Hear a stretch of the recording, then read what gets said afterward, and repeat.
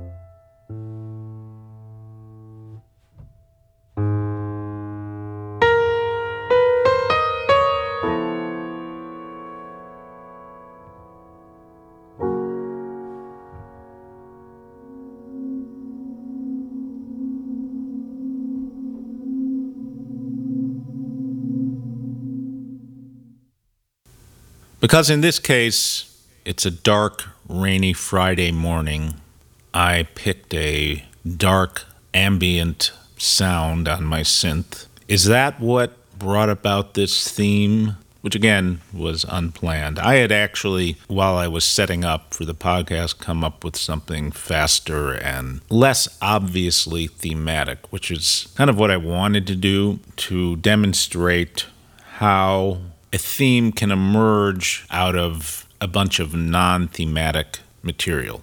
Let me back up and do that.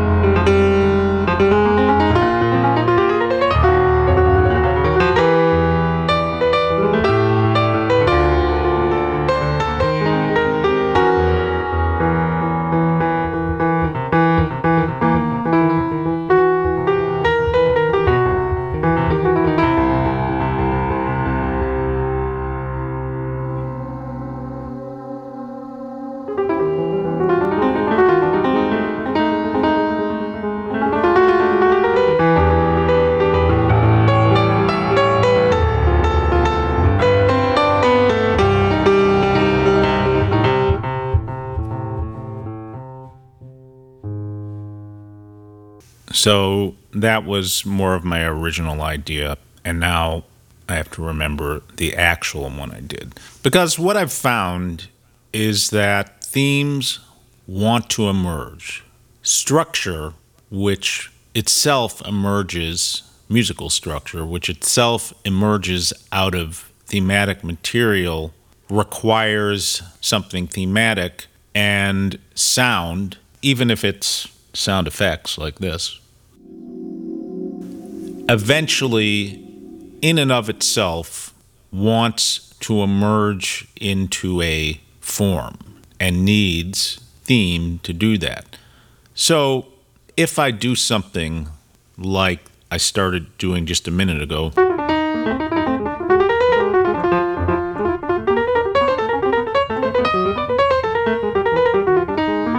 it kind of doesn't sound very thematic. There is this suggestion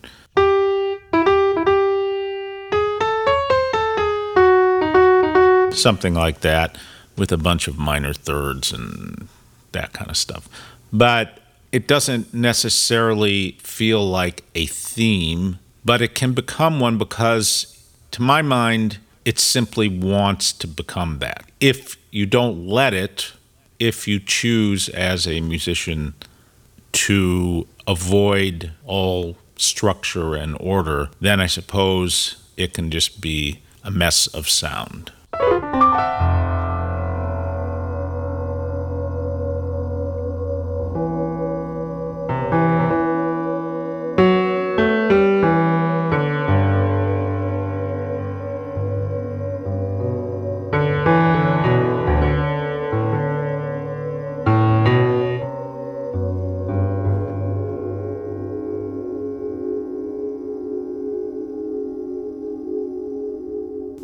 And of course, I tried to do something unstructured and ended up playing Que Sera Sera, right? Anybody remember that song from the 1960s? And of course, as I spoke about in the last episode, so much of theme has to do with memory.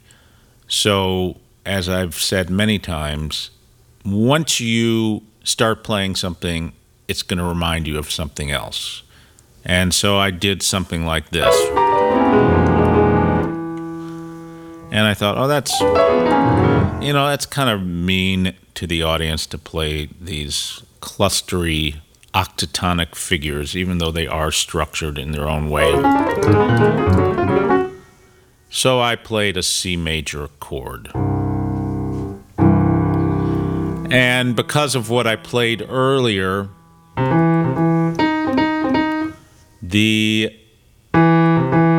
trying to recreate my thought process, but I was doing this in the non-thematic section just before.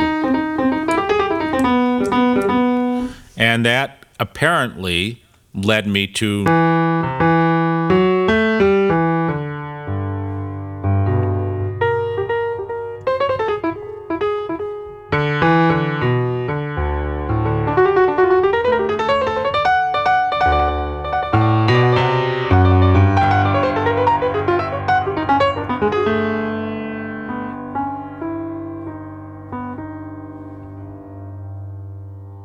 which, again, is unintended, but in this case came out of the fact that I decided that I didn't want to be cruel and play some without a pleasant sound of a C major chord. So there was some thought process or decision making going into it, but it's kind of like a decision tree. You make a decision and you're led down another path. If I had decided not to do that, if there wasn't a part of me that is not antisocial and does want other humans to enjoy what I write or play, I could have just stayed with the clustery stuff. But again, that would have eventually, because of my personality, merged into some kind of thematic material. Because again, it wants to. If you follow the creative train of thought, it's almost impossible, unless you're a complete jerk, to not be thematic. Now, having said that, there are people, as I've discussed last episode, who, by virtue of their particular aesthetic, avoid theme. There's a whole class of improvisers who do this. They may stay with an idea for 10 seconds, but then it's off to something else. And composers. They are perhaps more interested in the overall sound, the ambience, or the feeling sans musical ideas. And musical ideas are always, to some extent, thematic. As soon as something is stated, as I've said before, it potentially becomes part of the theme. So if I go back to my synth sound here, and this time I'm going to pick something different, which I'm randomly picking from a list of sounds here. I'm semi-randomly.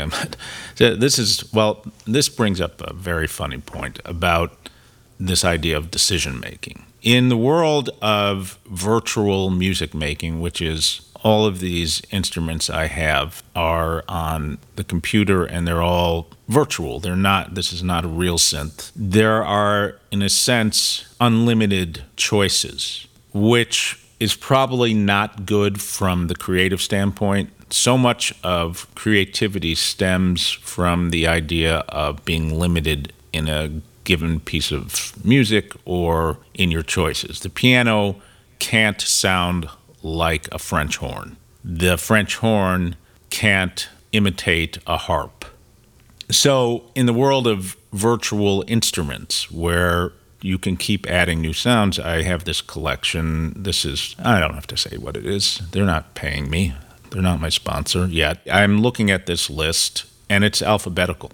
It's sorted alphabetically. I could sort it by type or by designer of the sounds. So in this case, it's alphabetical, and I just landed in the D section. So I'm seeing Dark Avery, Dark Cosmos, Dark Noise, Death Wish, Death Ray.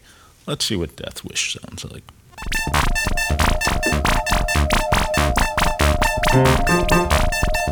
Yeah, that would mute. That may lead to a death wish if you had to hear that over and over.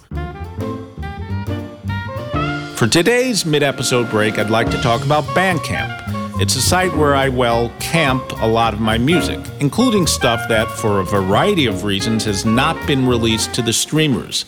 These include some amazing live recordings from the previous century with my old band, the Revolution Ensemble.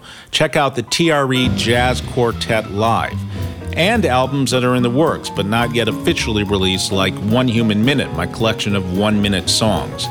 And finally, there is the really early stuff, like a jazz trio album I recorded when I was 19, my first real recording session. There will be more to come, but subscribers will always get first access, so maybe subscribe or something. Check out the link in the show notes or go to petersalzman.bandcamp.com. Back to the show.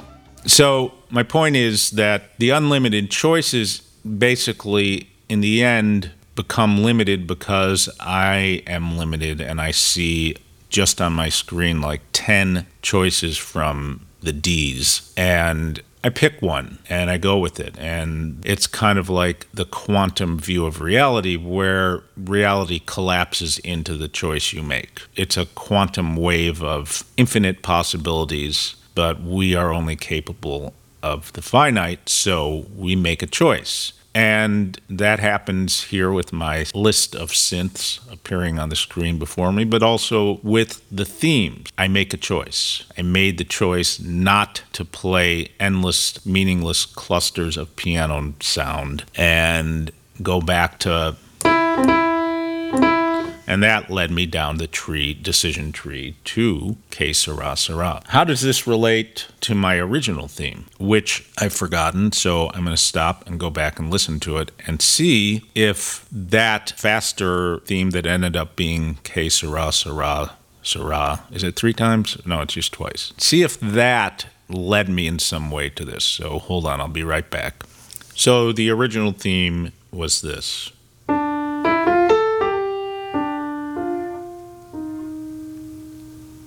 And while I don't hear that much connection to the other thing that I came up with, I do end up kind of referencing that.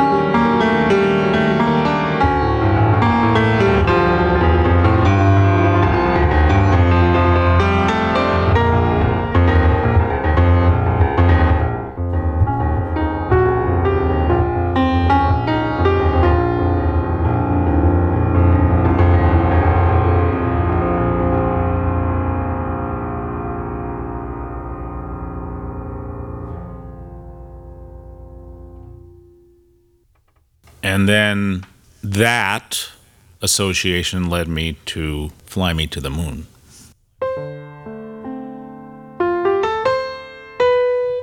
Simply because this theme that I played at the beginning,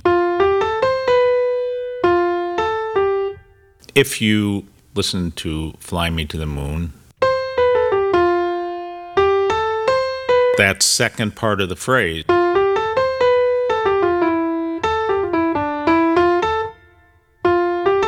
so it was there for the taking, like it was just hanging around in my memory. And as soon as I did this enough and arrived at a chord with it that referenced Fly Me to the Moon by accident or by some subconscious memory of Fly Me to the Moon, which I've been playing since I was 14, because I played it at background parties, and I've heard Frank Sinatra's version with Count Basie Orchestra, which is really a fantastic version. And not just because of Frank, I think more because of Count Basie's orchestra, whoever arranged that. What a fantastic arrangement, by the way. So all these things are coming together. Limitation. I talked about just the Ds being in my view on my synth, and so I'm staying with those. But theme itself is limited because there's only so many kinds of note collections that will be memorable. Now, this sort of contradicts what I've said, that any kind of sound can be thematic, including this. But it can be an element of a theme. It can play a role, like a character in a play. In this case, a particularly perhaps violent character. But eventually something more song-like seems to want to emerge, at least in the way I approach things. So in that sense, there's a limit. And it's not that you aren't coming up with something new or original. It's just that it inevitably evokes something else and will lead you back to something else.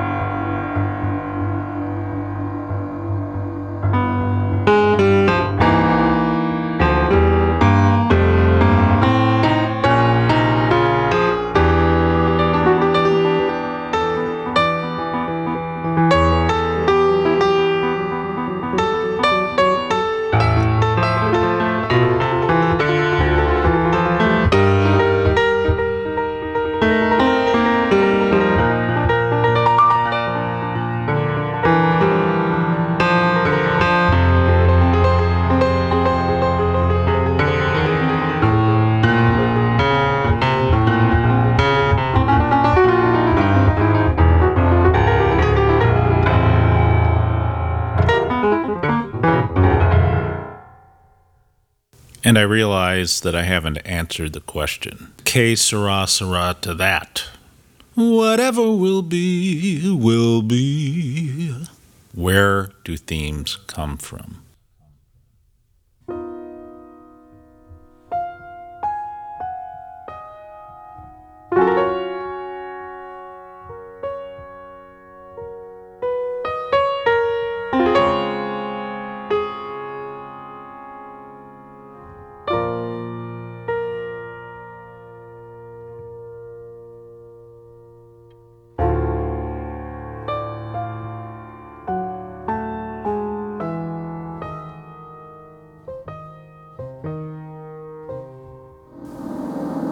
Maybe your dreams. So maybe it's hard to grasp exactly where themes come from, but I do know where they're going. In the next episode, I'm going to explore the way themes become the cells of musical structures, like songs and sonatas. Stay tuned for that.